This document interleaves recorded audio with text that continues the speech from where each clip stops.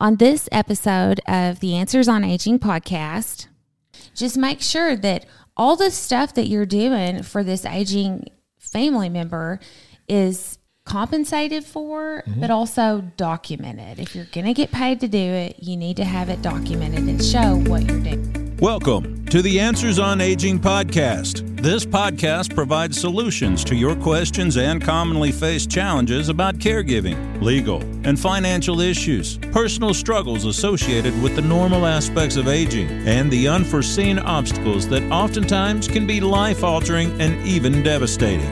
Each episode dissects real life, real-time issues, and will often feature special guests who bring expert-level knowledge and free resources straight to you. This podcast is hosted by certified elder law attorney Todd Watley and licensed nursing home administrator Sarah Scott. Together, these aging experts bring an impressive combined 30-plus years of experience to the table in order to give you all the answers on aging. That's right. This is the Answers on Aging podcast and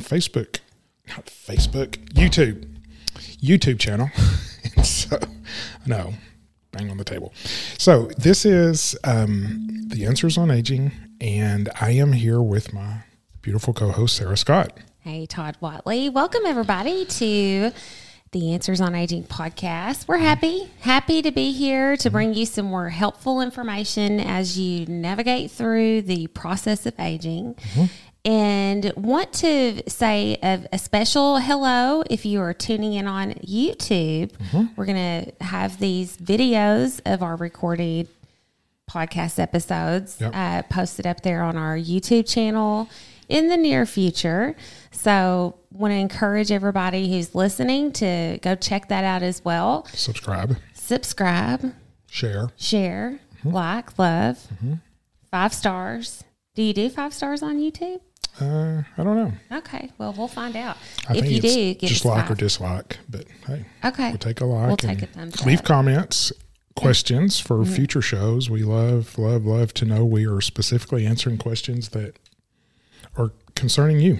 Yeah, and so if we haven't answered some of those questions that you have about the aging process, we want to encourage you to reach out to us and let us know if maybe we're just missing a certain issue that you've encountered, or might even want to have a little phone conference with you to see if some of the issues you're going through could be helped by us.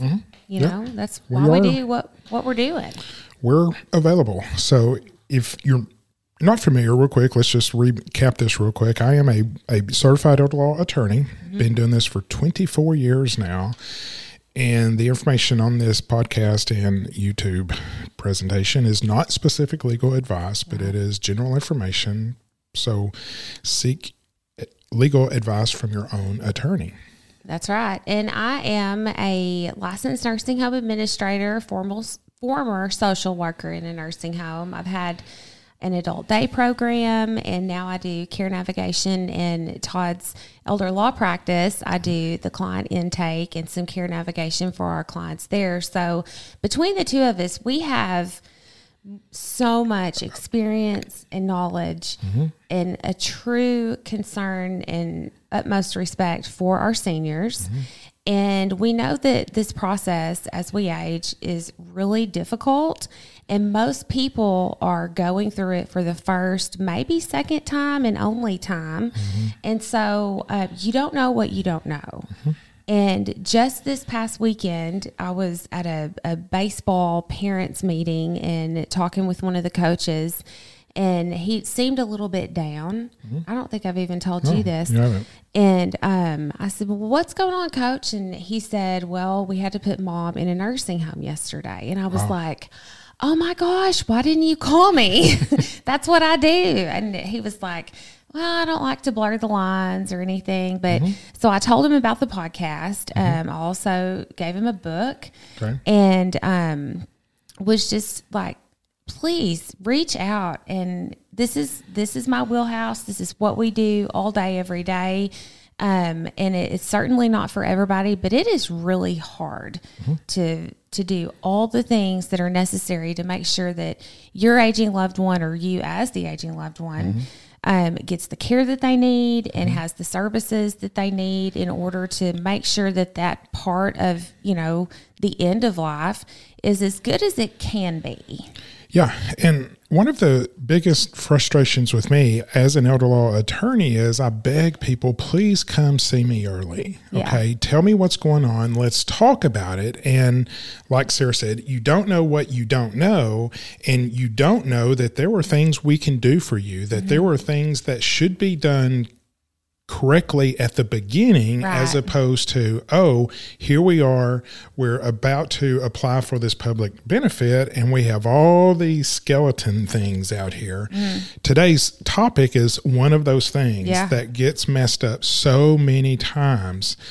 And that's why we do this podcast, do this YouTube channel, is to get the information out there early. And we depend on you who listen to send this to people saying, hey, thought you might need this. Right. So today's topic is paying a family member, child, grandchild, niece, nephew, sibling, whoever, to care for dad, which to us, that makes sense. It's like, okay, dad needs help. I've got to pay someone. And this granddaughter, this nephew, whoever is willing to come in and do stuff. And if I could pay a stranger, well, surely I can pay a family member. Right. And there's no difference with that.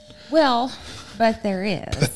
There are so many red flags that if you are going to apply for Medicaid, these public benefits, to help cover the expenses of the care that you really need, when you do that in that application process, you have to give them your bank statements. And if they see that there are multiple checks written to a family member, and most commonly, probably the person who's filling out the application for mom or for dad, red flag, pump the brakes. Yep. Why are you giving this person money?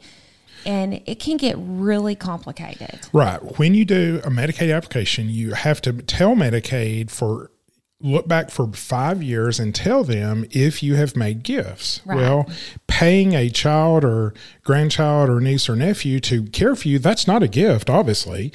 It's paying them to do something. And so in your mind, in their mind, they're being the person that's being paid. This is not a gift. They're earning that money. Right. But Medicaid's going to see a check going from mom to this person, and particularly if that person is a family member, that's going to be flagged as a gift. Why didn't you tell us about this gift? You're like, well, it's not a gift. Oh, yes, it is. It's a check from the applicant to someone else. So therefore, we're going to deem this to be a gift, add all those up, impose a penalty, and not pay for the nursing home. Yeah.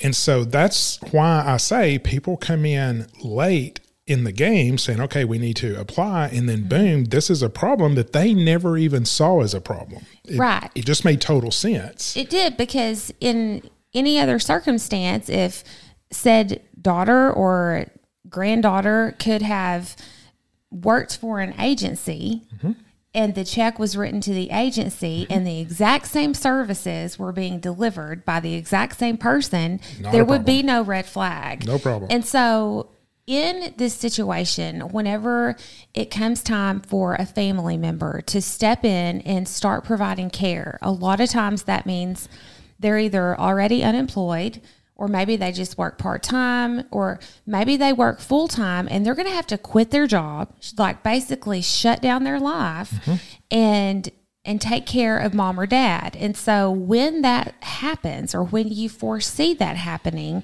there are some things that we're going to tell you today that could help prevent those red flags from being raised by Medicaid whenever you go to apply for those benefits. And so what does that look like, Todd? Well, it looks like a contract. Yeah. Okay. Looks like a piece of paper. Piece of paper. And it doesn't have to be done by an attorney. That's probably a good idea. You can probably find one online, and I'm not opposed to those being done online.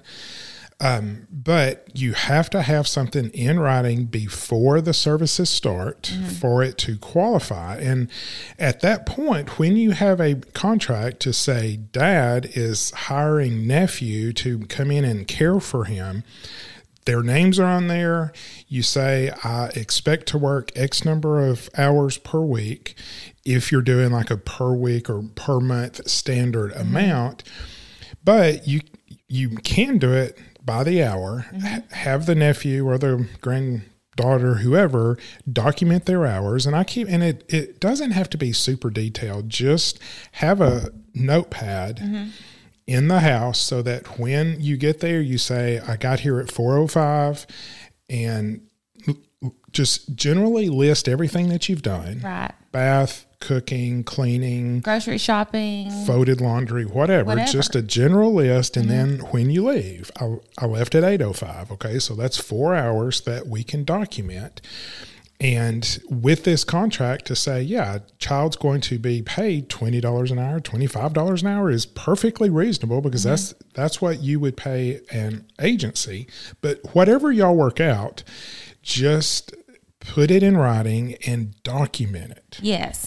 And I want to take it just a step further and say that if you, as the caregiver, the family caregiver, provides transportation or coordinates doctor's appointments, and helps kind of relay the information from the neurologist to the primary care physician, document those hours too. Take credit for the work that you're doing, and don't forget about that, because those little 15, 30-minute phone calls add up. And you might also want to consider tracking mileage if you're providing transportation to doctor's appointments, or even going grocery shopping, or work into that contract maybe a monthly stipend for gas expenses or vehicle maintenance expenses. I mean, just really be able to can't account. do both. Right. Yeah, And do one or the other. One or the other. But just make sure that all the stuff that you're doing for this aging family member is compensated for, but also documented. If you're going to get paid to do it, you need to have it documented and show what you're doing. Yeah, you can put multiple names in that contract, and I would think you could even amend the contract later on to say, okay, now Betty's going to do stuff, and on this date, you can just amend the contract and say, on this date, Betty's now going to start doing things. And it's got to be in writing and dated prior to the first payment. And then that way, when you go to apply for Medicaid, you can show this contract and all those notebook pages showing exactly what you did, where you took them, the number of miles. I mean, be legitimate with it. And then I don't think it would be a problem at all. I would argue that if the caseworker's like, I just don't like this. Yeah. Well, okay, let's go to an appeal, and I will present this to a independent third party to say, look, this is perfectly legitimate. Sure. Here's what we did. Here's the services that were provided. They would have easily paid. Research home care agencies so that you can get a price. And I would go under that just a little bit. Yeah, just a little. To be safe. Now, a question may be, well, do we have to pay, treat them as a full-on employee with FICA and Medicare? And my answer to that is you should, but I will say most people don't. And this is purely, take this with a huge grain of salt. I have never had Medicaid deny someone because we did not do FICA and Medicare and workers' comp and all of that. That's between the IRS and you. And if you want to go through that, you should do that. I will say, as an attorney, I am telling you, you should do a full-on employment contract with FICA and workers' comp and all of that. But most people don't do that. Yeah. We're just trying to prove to Medicaid this was not a gift, that this was earned. There was a purpose for these checks, and here's the purpose. Here's the proof that it was not just a gift. It was paying someone to do a job. That's right. And also, if you're going to be doing grocery shopping or purchasing items for said aging loved one, just from the get-go, make sure that they have their own debit card or credit card, and that you are making 2 transactions. If you've got to grab some stuff for you at the store, do that, but check out twice. Check out once for your stuff with your money, and then whatever mom or grandma needs, check out her stuff with her money, because that's going to, again, raise a red flag, because she's going to reimburse you either with a cash withdrawal, red flag, or a personal written check. And if you haven't worked all that stuff into the contract, just trust me, just check out twice. Yeah, that's the second thing that families mess up on. Number one is care, providing care, paying someone, thinking, they're earning this without a contract. And then number two is, well, mom reimbursed us for all these groceries. Unless you can produce receipts, which I'm sure you can't, it's a problem. So yes, get a debit card for mom or dad or whoever and check out twice. That's it's right. Super easy to do. You do the self-checkout, close out, pay for yours, and then start another one with hers, and just do it. Be like Santa and check it twice. Check it. Good one. Bring the jokes sometimes. She's so funny. So we just want to bring you this pointer. I promise you it will make your life easier when you apply for Medicaid. And as I tell people, I will charge more if you've not done what we just said. Right. Because it is tremendous amount of work on us to apply to Medicaid and prove all of this. We're going to spend many more hours proving that one thing to try not to get a penalty imposed. And so I charge more because I've got to spend more time on it. So it will save you in attorney's fees, but primarily it will save you in headache when you go to Medicaid to say these checks from dad to granddaughter were not a gift.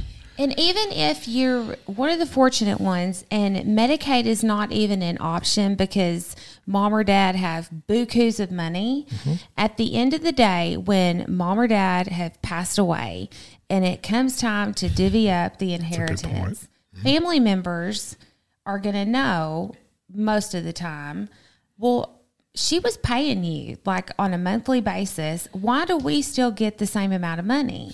Well, because I was providing a service. I was not carrying a full-time job because I was caring for mom or dad. We have this contract in place. Shut it up. Shut it down. That doesn't count as part of your inheritance. Right. That is not part of the, that is work. Yeah. I mean, until you do it, it's work. So very good point. Yeah. So. All right. So I hope this helps, and I promise you it will help you later on.